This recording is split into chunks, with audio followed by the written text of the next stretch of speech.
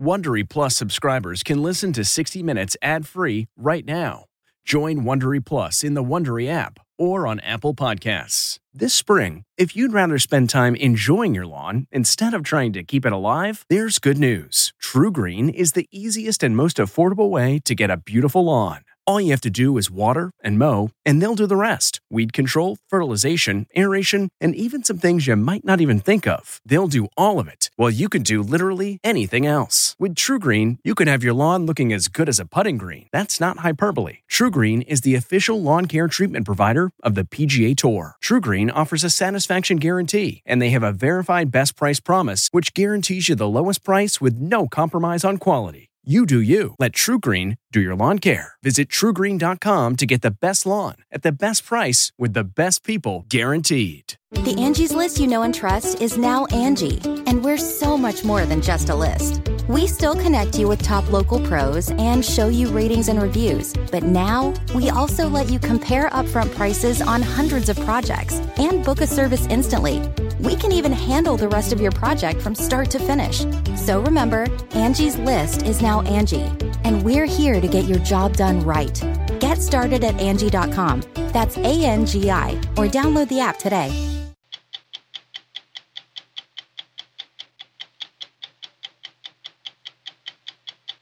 Someone is trying to send us a message that they can strike blows against us, and we can't strike back. This former national security official believes he was attacked in Washington with a mysterious weapon. He's not alone. The director of the CIA and the FBI are investigating other incidents. 2 were reported at the White House. Is the national security structure in danger of being incapacitated during a time of crisis? No, I don't think that's the case. But if people are being overcome on West Executive Avenue, is that an indication that the White House and its grounds are no longer safe? California suffered one of its worst fire seasons last year. Drought-parched forests are burning so hot, they generate their own fire tornadoes. Look at that. These fires get so large that there aren't enough firefighters, aren't enough airplanes, helicopters, bulldozers. And 60 Minutes found out there's also more than a whiff of bureaucracy in the smoke-filled air, which seemed to slow the deployment of new high-tech nighttime aircraft during the height of the emergency. I'm Leslie Stahl. I'm Bill Whitaker. I'm Anderson Cooper. I'm Sharon Alfonsi. I'm John Wertheim. I'm Scott Pelley. Those stories tonight on 60 Minutes. If I asked you how many subscriptions you have, would you be able to list all of them and how much you're paying? If you would have asked me this question before I started using Rocket Money, I would have said yes, but let me tell you, I would have been so wrong. I can't believe how many I had and all the money I was wasting. Rocket Money is a personal finance app that finds and cancels your unwanted subscriptions, monitors your spending, and helps lower your bills. Rocket Money has over 5 million users and has helped save its members an average of $720 a year with over 500 million in canceled subscriptions. Stop wasting money on things you don't use. Cancel your unwanted subscriptions by going to rocketmoney.com/Wondery. That's rocketmoney.com/Wondery. rocketmoney.com/Wondery.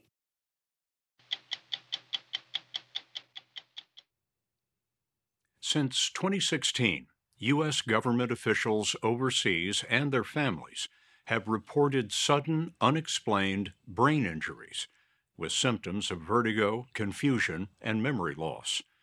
The CIA, FBI, and State Department are investigating a theory that some of these officials were injured by an unseen weapon.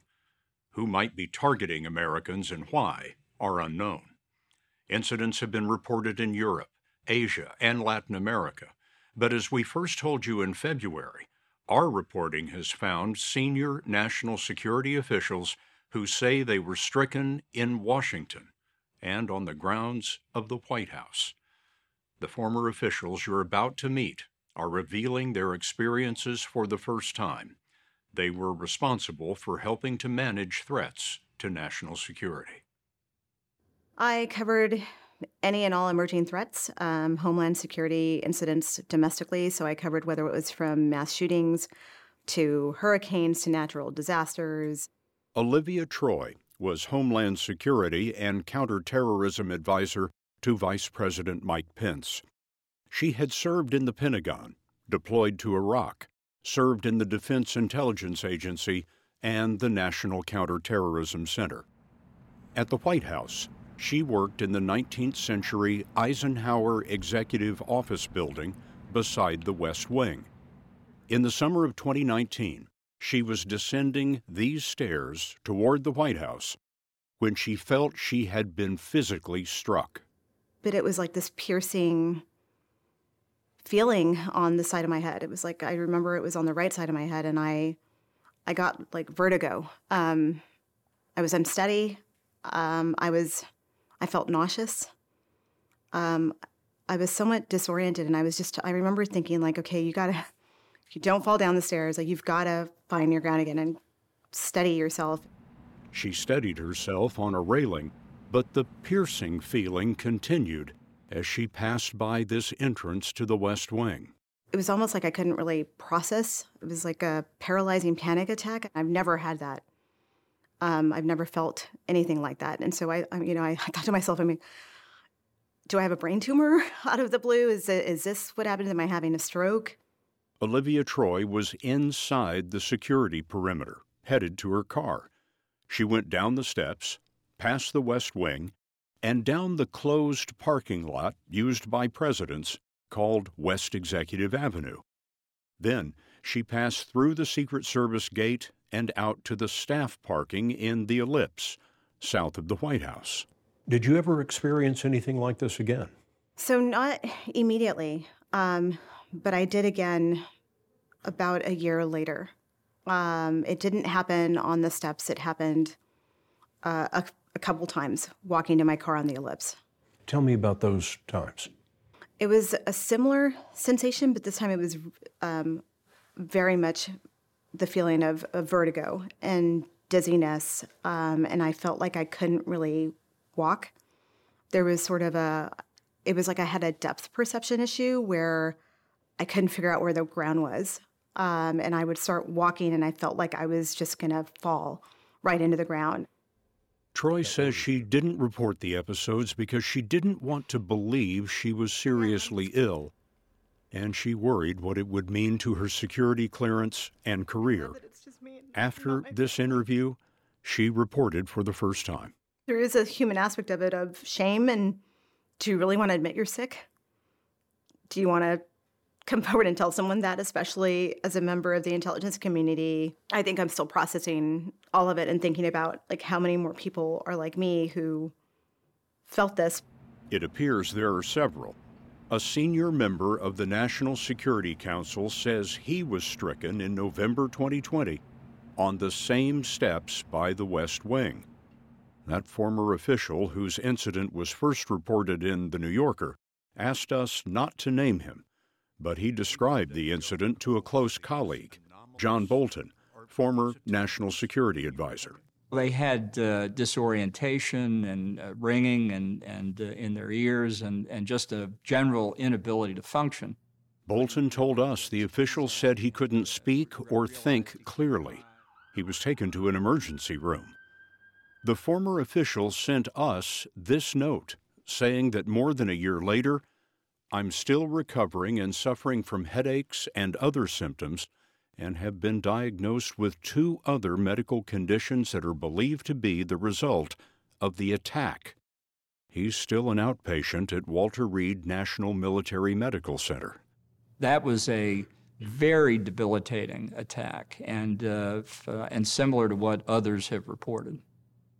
Those others include Miles Taylor, also speaking for the first time. Taylor was Deputy Chief of Staff and later Chief of Staff of the Trump administration Department of Homeland Security. Your job is to oversee the roughly 250,000 men and women of the department that conduct in a range of missions from aviation security to border security to cybersecurity. Taylor told us he was hit with the same symptoms described by Olivia Troy. It was late one night in April 2018. I'd just become Deputy Chief of Staff of the department, taking on some additional sensitive issues at DHS, and woke up in my apartment that night, a row house on Capitol Hill, to a really strange sound. The sound that woke Miles Taylor is a common experience reported by dozens of Americans stricken overseas. It was sort of a chirping, somewhere between what you would think is a cricket or sort of a digital sound. I didn't know what it was, but it was enough to wake me up. What was really strange about it is I went to the window, opened up my window, looked down at the street, and keep in mind, Scott, this is probably 3:30 in the morning, and I see a white van, and the van's brake lights turned on, and it pulled off, and it sped away. How long did it last? This whole episode only lasted about 7 to 10 minutes. How did you feel the next day?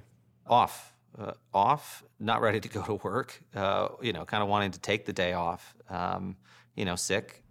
Then, about 5 weeks later, Taylor says it happened again. Next day, feeling off balance, feeling just out of it. Again, those sort of concussion-like symptoms you would have from, getting knocked pretty hard in a sport. And that incident stood out to me because I was actually just getting ready to leave to go to Israel on a congressional delegation. We were going to meet the Israeli Prime Minister, Benjamin Netanyahu, have some sensitive conversations with the Israelis on important cybersecurity issues. And I remember because I got to the airplane at Andrews Air Force Base to take off and thought, I'm already nauseous. I don't know if I can do this flight. Both Miles Taylor and Olivia Troy became critics of the Trump administration. But they told us that has nothing to do with what they see as a potential threat to national security. Taylor says he became alarmed by that threat in 2018 after he heard of another case like his in the Washington area. I became aware of a U.S. government official more senior than me who'd experienced similar episodes at their place of residence. Well, you say more senior than you. Are you talking about a cabinet-level secretary? This was an individual that, yes, was roughly at the cabinet level in the Trump administration who had had similar episodes occur. That, to me, as a Homeland Security professional, was a big blinking red light. I mean, to me, this said 5-alarm fire. We may have ongoing activity targeting U.S. government officials here in our country. Who was it?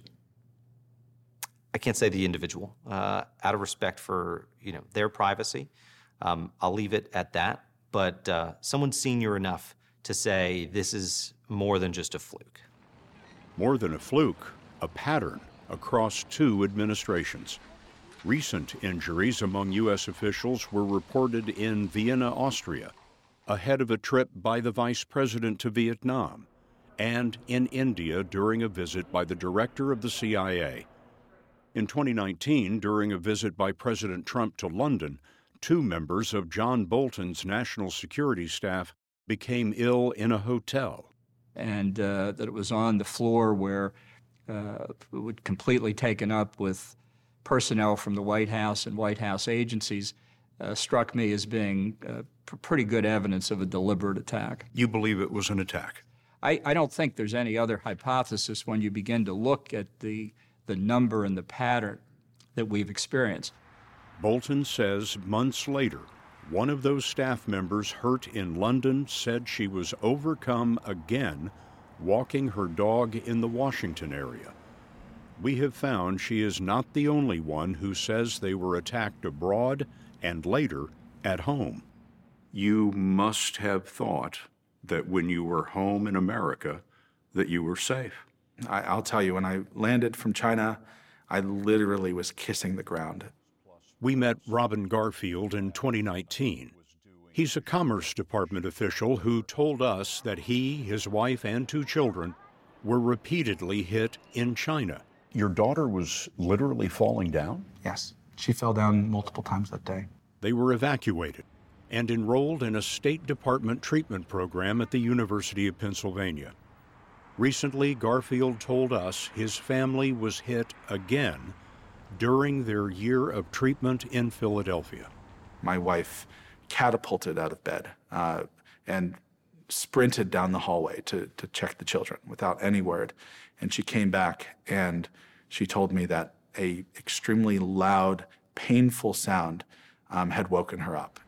So they moved to a hotel where Garfield says it happened again. And we woke up around, I believe, 2 a.m. With strange vibrations in our bodies and a sound. Which led Garfield to check on his children in another room.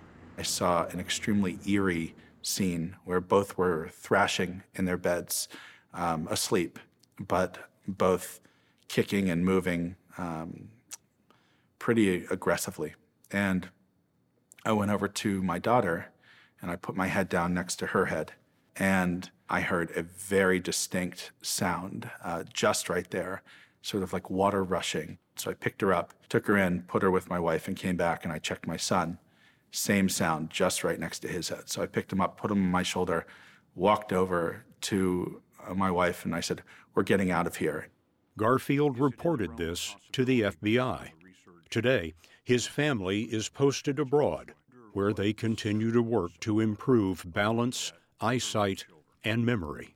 This is the most difficult aspect of this whole issue for me, are the children who've been impacted, both mine as well as many others. I personally know the parents of, I believe, 8 other children. I can tell you I've personally seen balance issues in children that have never had that, trouble with finding their words, stuttering, and then continuing challenges around vision. One of the things that we have heard from some parents is that these are manifesting in the classroom in real, tangible ways.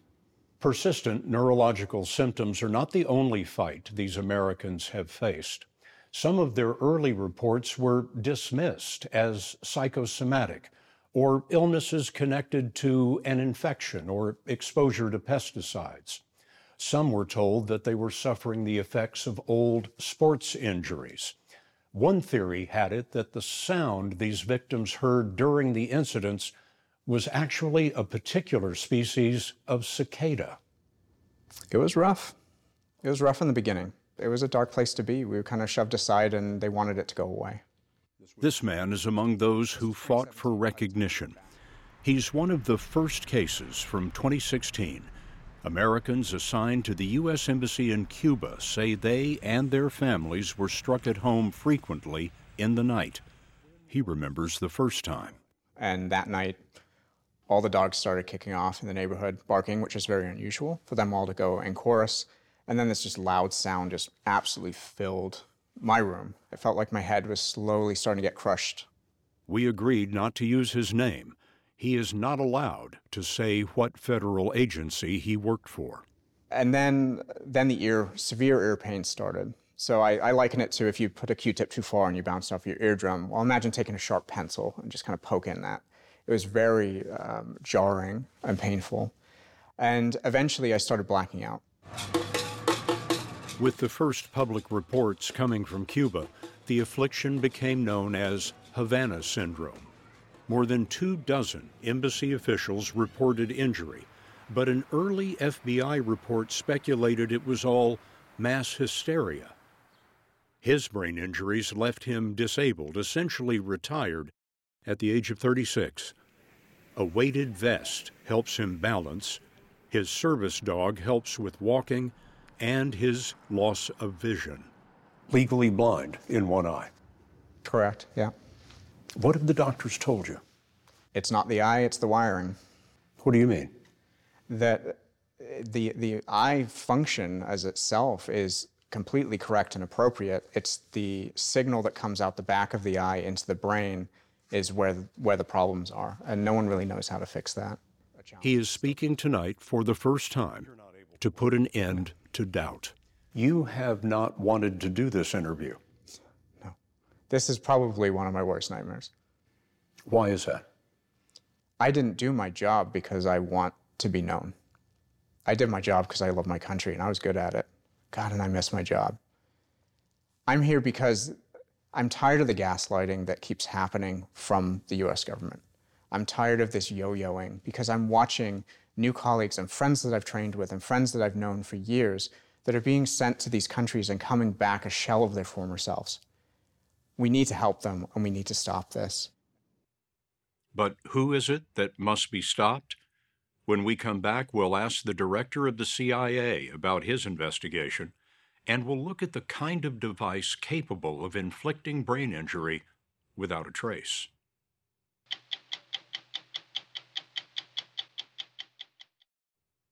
Looking to instantly upgrade your Mother's Day gift from typical to meaningful? Shop Etsy. Get up to 30% off well-crafted and personalized gifts from participating shops until May 12th. This year, embrace your creative side. You know, the side your mom gave you. And shop Etsy for custom jewelry, style pieces, home decor, and extra special items she'll adore. Need something original and affordable for Mother's Day? Etsy has it. Shop until May 12th for up to 30% off gifts for mom. Terms apply. This episode is brought in part to you by Audible, your go-to destination for thrilling audio entertainment. Whether you're looking for a hair-raising experience to enjoy while you're on the move or eager to dive into sinister and shocking tales, Audible has an exclusive collection of thrillers from best-selling authors that will keep you on the edge of your seat. Like James Patterson's first audio-only thriller, The Coldest Case. Experience stories like never before, where every chilling detail is brought to life by captivating sound design. Plus, as an Audible member, choose one title a month to make yours forever. And now, new members can try Audible free for 30 days. Just visit audible.com/WonderyPod or text WonderyPod to 500-500. That's audible.com/WonderyPod or text WonderyPod to 500-500. Brain injuries suffered by U.S. officials in Washington and abroad are the focus of an intense investigation.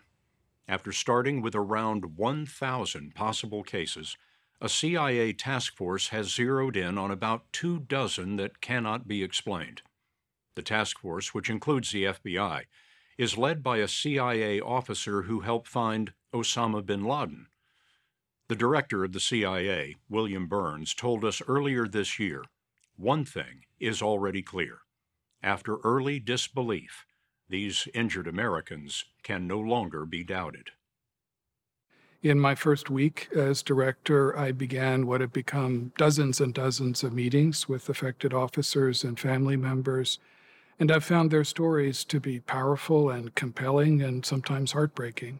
Bill Burns had heard those stories from CIA officers who reported injuries since 2016. But this past fall, while on an official visit to India, a member of his staff was stricken in their hotel. Later, Burns personally escorted that staff member to medical evaluations. It seems that the Delhi incident might have been intended to send you a message. I don't know, and as I said, I can't comment on individual cases here as well. All I can tell you is that each story I've heard, each officer I've met with who's been affected by this, just redoubles my commitment and my determination on this issue. I have enormous faith in our officers. Bill Burns served 5 presidents at the State Department, rising to the highest rank in the Foreign Service. He took over CIA for President Biden in March of 21. Early on, I tripled the number of full-time medical personnel working on this issue. We streamlined access to Walter Reed, established new partnerships with other world-class medical providers, increased the number of case managers, and we're also making progress on the investigative side as well. Progress on the investigative side came in February with a report on the nature of the brain injury. What we're hearing about now is Dr. David Relman helped lead 2 government panels that investigated the injuries.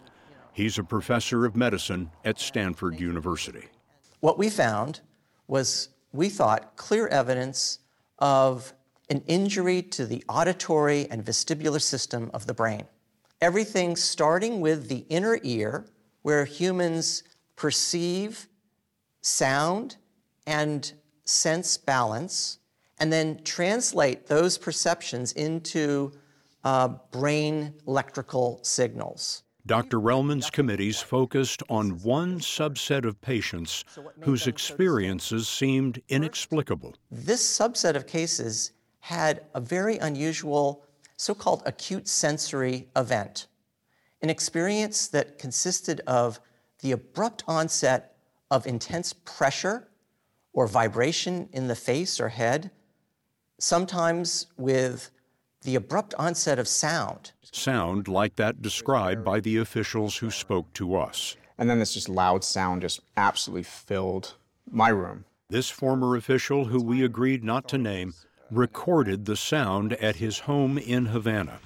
Before we play it, understand that the sound does not cause the injury.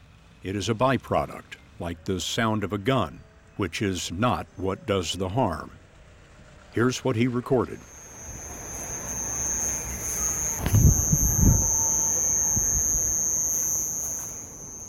The injured officials we spoke with said the sound, or a feeling of pressure, came from one direction and focused in one location. It was a continuous sound, and one that only changed based on my location. They left, it dissipated. They returned, it recurred. That to us was something that we had never heard of, we could not explain by known medical or environmental conditions, and to us deserved our special attention in an effort to understand what might be the plausible mechanism. That mechanism, Dr. Railman's committees concluded, was most likely pulsed electromagnetic energy. In other words, a focused beam of microwaves fired from a distance. I think the best explanation, most plausible, is that it's a high-power microwave weapon. James Benford is a physicist and leading authority on microwaves. He was not part of the government studies, but he co-wrote the book on microwave transmission. These are portable microwave transmitters of the kind that could damage the tissues of the brain. There are many kinds, and they can go anywhere in size from a suitcase all the way up to a large tractor-trailer unit. And the bigger the device, the longer the range. This would be able to transmit its microwave energy through the wall of a van, the wall of a home, something like that? Vans have windows. Microwaves go through glass. They go through brick. They go through practically everything. The technology, Benford told us, has been studied more than 50 years. It's been developed widely in perhaps a dozen countries.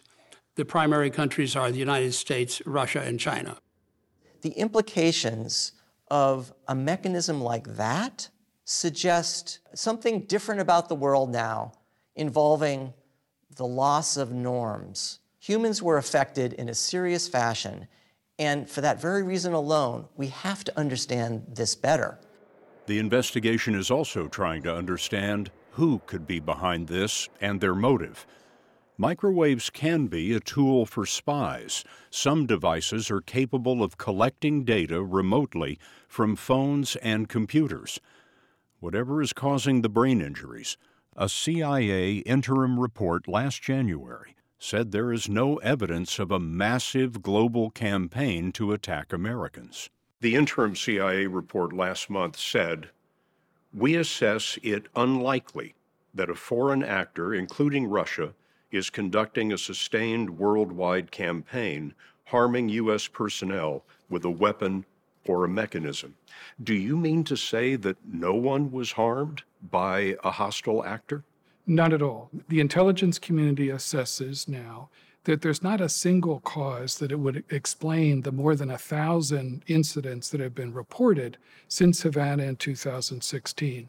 We've also not yet been able to link a foreign state actor or an external device or mechanism to any of those cases. This is the world's preeminent intelligence agency. Why is this so hard to figure out? It's a very complicated issue, dealing with a whole range of incidents which have, different kinds of explanations for them as well. It's a very charged issue emotionally as well. I understand that very clearly. And that's what, makes me even more determined, not only to ensure people get the care that they deserve, but also that we get to the bottom of this. Former National Security Advisor John Bolton fears there is a threat to the highest levels of government, given the two national security officials who say they were overcome on West Executive Avenue by the West Wing inside the White House gates. If we were at war and an adversary could disable the president and his top advisors or commanders in the field, it could render us extraordinarily vulnerable. We don't know that that's the threat we're facing, but I would much rather focus on finding out the answer now rather than finding out later when it may be too late.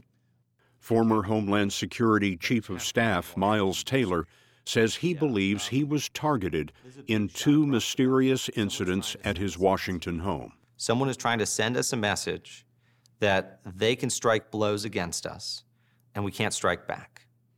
That line being crossed into the United States takes this, in some ways, just shy of the realm of warfare. Is the national security structure in danger of being incapacitated during a time of crisis? No, I don't think that's the case. But if people are being overcome on West Executive Avenue, is that an indication that the White House and its grounds are no longer safe? No, I don't believe that's the case. What it is an indication of is that we need to take each of these reported incidents very seriously. And as a government, and this is a government-wide effort, to pour the very best resources we have into this. What line is crossed if a hostile actor is doing this in Washington, D.C.?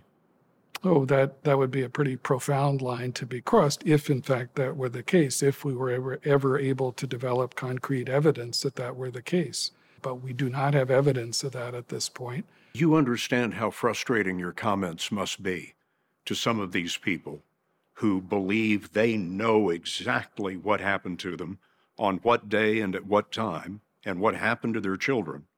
And yet the director of the CIA is saying, we can't connect the dots. We don't know enough yet.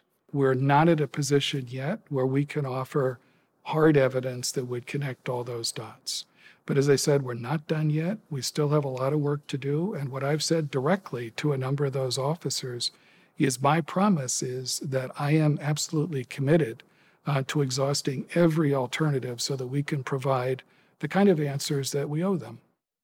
Last summer in Geneva, President Biden raised the issue with Russian President Putin. The Russians deny they're involved. The Secret Service declined to comment on White House security. The iron gates of West Executive Avenue by the West Wing went up in 1951 after the attempted assassination of Harry Truman. 70 years later, there is evidence the gates may have been breached by an invisible threat.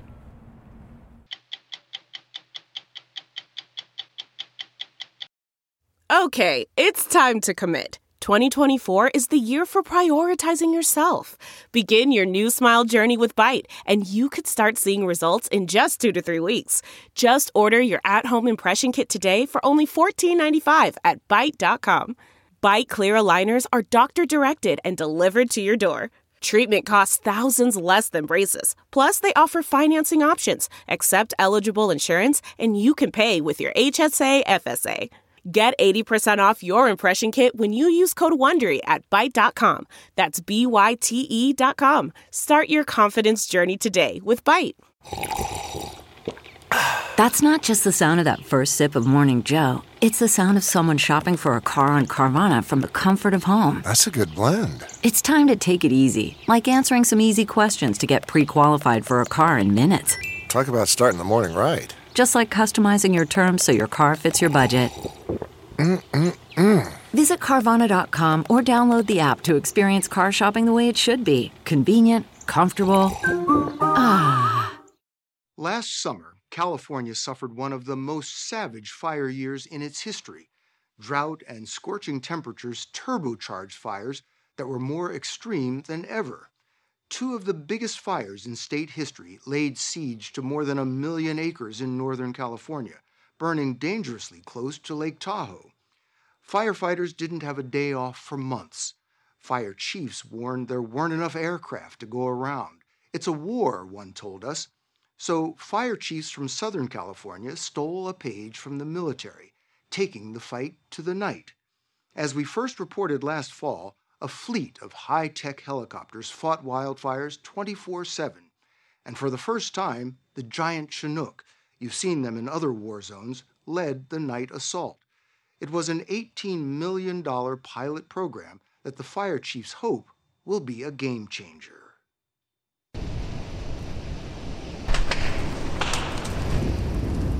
The U.S. Forest Service was already short-staffed when the Caldor fire exploded last August, churning towards South Lake Tahoe. Thousands of residents were forced to flee. To the north, the Dixie Fire rampaged for months, demolishing historic gold rush towns. The drought-parched forests burn so hot, they generate their own fire tornadoes. Look at that. Between the two infernos, more than 8,000 bone-weary firefighters fought a relentless battle. We'd never seen Orange County Fire Chief Brian Fennessy, a former hotshot who has been fighting fires in Southern California for 44 years, told us there was no more give in the system. These fires get so large that there aren't enough firefighters, aren't enough airplanes, helicopters, bulldozers. I would think that would be worrisome. You know, we're to the point where if we were to send much more, we are going to have firehouses that are empty. And for the people that we've sworn to serve, you know, our taxpayers, it's not acceptable to have firehouses empty for any length of time. Everything is stretched to the limit. Everything is stretched. Your suppression power is... We met Brian Fennessy at the Truckee Airfield, about 45 miles from the fires. After Caldor destroyed the town of Grizzly Flats, Fennessy volunteered to send his new firefighting choppers north. More like flying computers with rotors on top, they're called the Quick Reaction Force. Fennessy calls the fleet the Hammer. This is the Hammer. So someone calls 911, you hit it with everything you've got, these big guys, and knock it out. In case of fire, break glass. The star of the show is the massive Chinook. This one used to fly in Afghanistan for the U.S. Army. It's been retrofitted to fight a different war, dropping water or retardant. Now, Fennessy told us they have this powerful new tool to take that fight to the night. The ability to lay retardant line to continue to drop fire retardant after sundown, that's a first. That's going to change the way you fight fires. We hope so. The Chinook can drop 3,000 gallons. That's about 10 times what most firefighting choppers drop. No bigger helicopter has ever fought fires at night. They work hard. Wayne Colson, the CEO of Colson Aviation, which built the fleet, is a pioneer in night firefighting. He showed us the specially designed tank. Computers control the tank's doors, opening at precise GPS points. You can zero in exactly on the spot you want to drop. We can fly the aircraft to those GPS points, and the doors will automatically open and close between those 2 points. Colson told us it's a more surgical strike. Flame retardant can be dropped in almost straight lines. At night, there's an added advantage. The fire usually dies down. Is that a better time to hit the fire? It absolutely is. That's when it's its weakest. Usually it's weakest. That's the time to attack an enemy at its weakest point in time. The Quick Reaction Force works in pairs. The Chinook gets its orders from this aircraft. Think of it as a traffic control tower, but in the air. Wearing night vision goggles, Orange County Air Attack Officer Joel Lane uses infrared cameras to see through the smoke to map the best targets for the Chinook. It's a no-go for anything on the east side. We're turning around now. Okay, copy that. Lane has spent the last 23 years in the air. Improved night vision technology has revived night firefighting. Most agencies halted night flying after a mid-air collision in the 1970s. Lane told us the technology means they can attack fires at any hour. If you time a fire, let's say for 1 minute and it's 2 acres, in 2 minutes it's not going to be 4, it's going to be 9. And in 3 minutes, it's going to be 27. And the fire is going faster. And the only thing that stops that is speed and force. And that's what you get with the aircraft. That is exactly what you get with the aircraft. In early September, we flew with Britt Colson, Wayne's son and tech wizard at Colson Aviation. He turned on the powerful thermal imaging camera, and the Caldor fire burst into view. Those flames are higher than the trees. As we flew closer, we watched a fountain of flames exploding over the treetops. There was fire everywhere, every point of light a potentially hellish new blaze. The embers that come up when it's really intense, they're going to spot out far ahead. Zooming in, Britt Colson showed us a spot fire that had leapt over a containment line dug by firefighters. So let's say if they were trying to catch it along that ridge line there. This is already jumped over. It's jumped over. Without this type of technology, they're never going to see that. We circled the fires at 13,000 feet. Below us, we spotted the command helicopter with Joel Lane. 1,000 feet below that is where the Chinook flies. Lane directs the big chopper to the drop zone. From our perch, we could almost count the trees as we flew over a blackened landscape. Then we saw boats, docks, and houses. South Lake Tahoe. That's South Lake Tahoe Airport right there. And then you got the fire right there. Right behind you. So there you've got all the individual embers coming up. That's burning heavily. Yeah. The Chinook sweeps across the flames. Start drop. I can see the wet rock down here. I mean, we're getting water down on it. Drops its water, then heads to the nearest lake to refill. Unlike fixed-wing craft that have to return to base, the Chinook can refill anywhere. Hovering like some prehistoric bird, it sucks up 3,000 gallons in 90 seconds. Snorkel's retracting. Snorkel deploying. This doesn't come cheap. A helitanker can cost up to $15 million and $8,000 an hour to operate. But Joel Lane told us it's money well spent. I got you. He told us about the tuna fire, which ignited in dry brush near Malibu last July. It was promptly doused by a quick-reaction Chinook at a cost of several $100,000, a fraction of what it would have cost if the fire had gotten out of control. If you never heard of the tuna fire, says Lane, that's a win. So the 10-acre fire that we catch 98% of the time, it's never going to make the paper. You're never going to hear about it. Public wakes up the next day and unless they drive by it, they never know what happened. And we do that very successfully, especially in Southern California. The finances that you're laying out, that yes, it's expensive to have these aircraft, but it's more expensive if you don't catch the fire. Exponentially. Exponentially more expensive. Correct. In Northern California, the Dixie Fire became the largest single fire in state history. Firefighters fought the Caldor Fire for months. The cost, more than $500 million and climbing. Yet during our trip last August, the helitankers flew only 1 out of 4 nights. We wondered why. So did Orange County Fire Chief Brian Fennessy, who had sent his best equipment to fight the state's worst fires. Did they not put it to work as soon as you brought it up here? Not initially, no. Why not? They didn't have any familiarization with, flying at night. And so we had to slow down. And we're in the middle of chaos and uncertainty, and homes are burning. That doesn't work. In the week we were there, the Caldor Fire grew by 40,000 acres. Perhaps as alarming, we discovered the slowdown was fueled in part by infighting between the U.S. Forest Service, which oversees federal lands, and CAL FIRE, responsible for state forests. Chief Fennessy told us he twice offered up his new fleet and twice met with discord and confusion. Yeah, and onto our go, no-go checklist. We saw the Forest Service sign off on decisions only to have them changed by CAL FIRE. Firefighters told us the agencies disagreed about night missions, radio frequencies, how to feed firefighters. They both challenged the credentials of the Orange County flight crews. That doesn't seem like the most efficient way to handle the resources, especially in the face of a huge fire. Extremely frustrating. We have a system, the fire service, where we honor each other's qualifications. Yeah, it is frustrating because, when there's a delay in accepting these qualifications to the detriment of the public, yeah, that's a concern. When Chief Fennessy first sent his choppers, 2 crews sat on the tarmac for 48 hours. Fed up, he protested in an email, which we obtained through a Freedom of Information request. I don't think the public will understand this nonsense, he wrote, especially if our crews are grounded and there are no aviation safety issues to address. CAL FIRE told us the crew check was a standard safety procedure and that smoke and wind prevented flying some nights.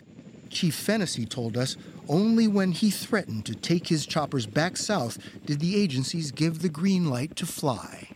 Still, Brian Fennessy and 2 other Southern California fire chiefs were so dismayed the fleet was being used so little, they complained in an email to the Forest Service, quote, "There was ample opportunity for the safe, consistent operation of the Quick Reaction Force both during the day and at night, but this did not occur."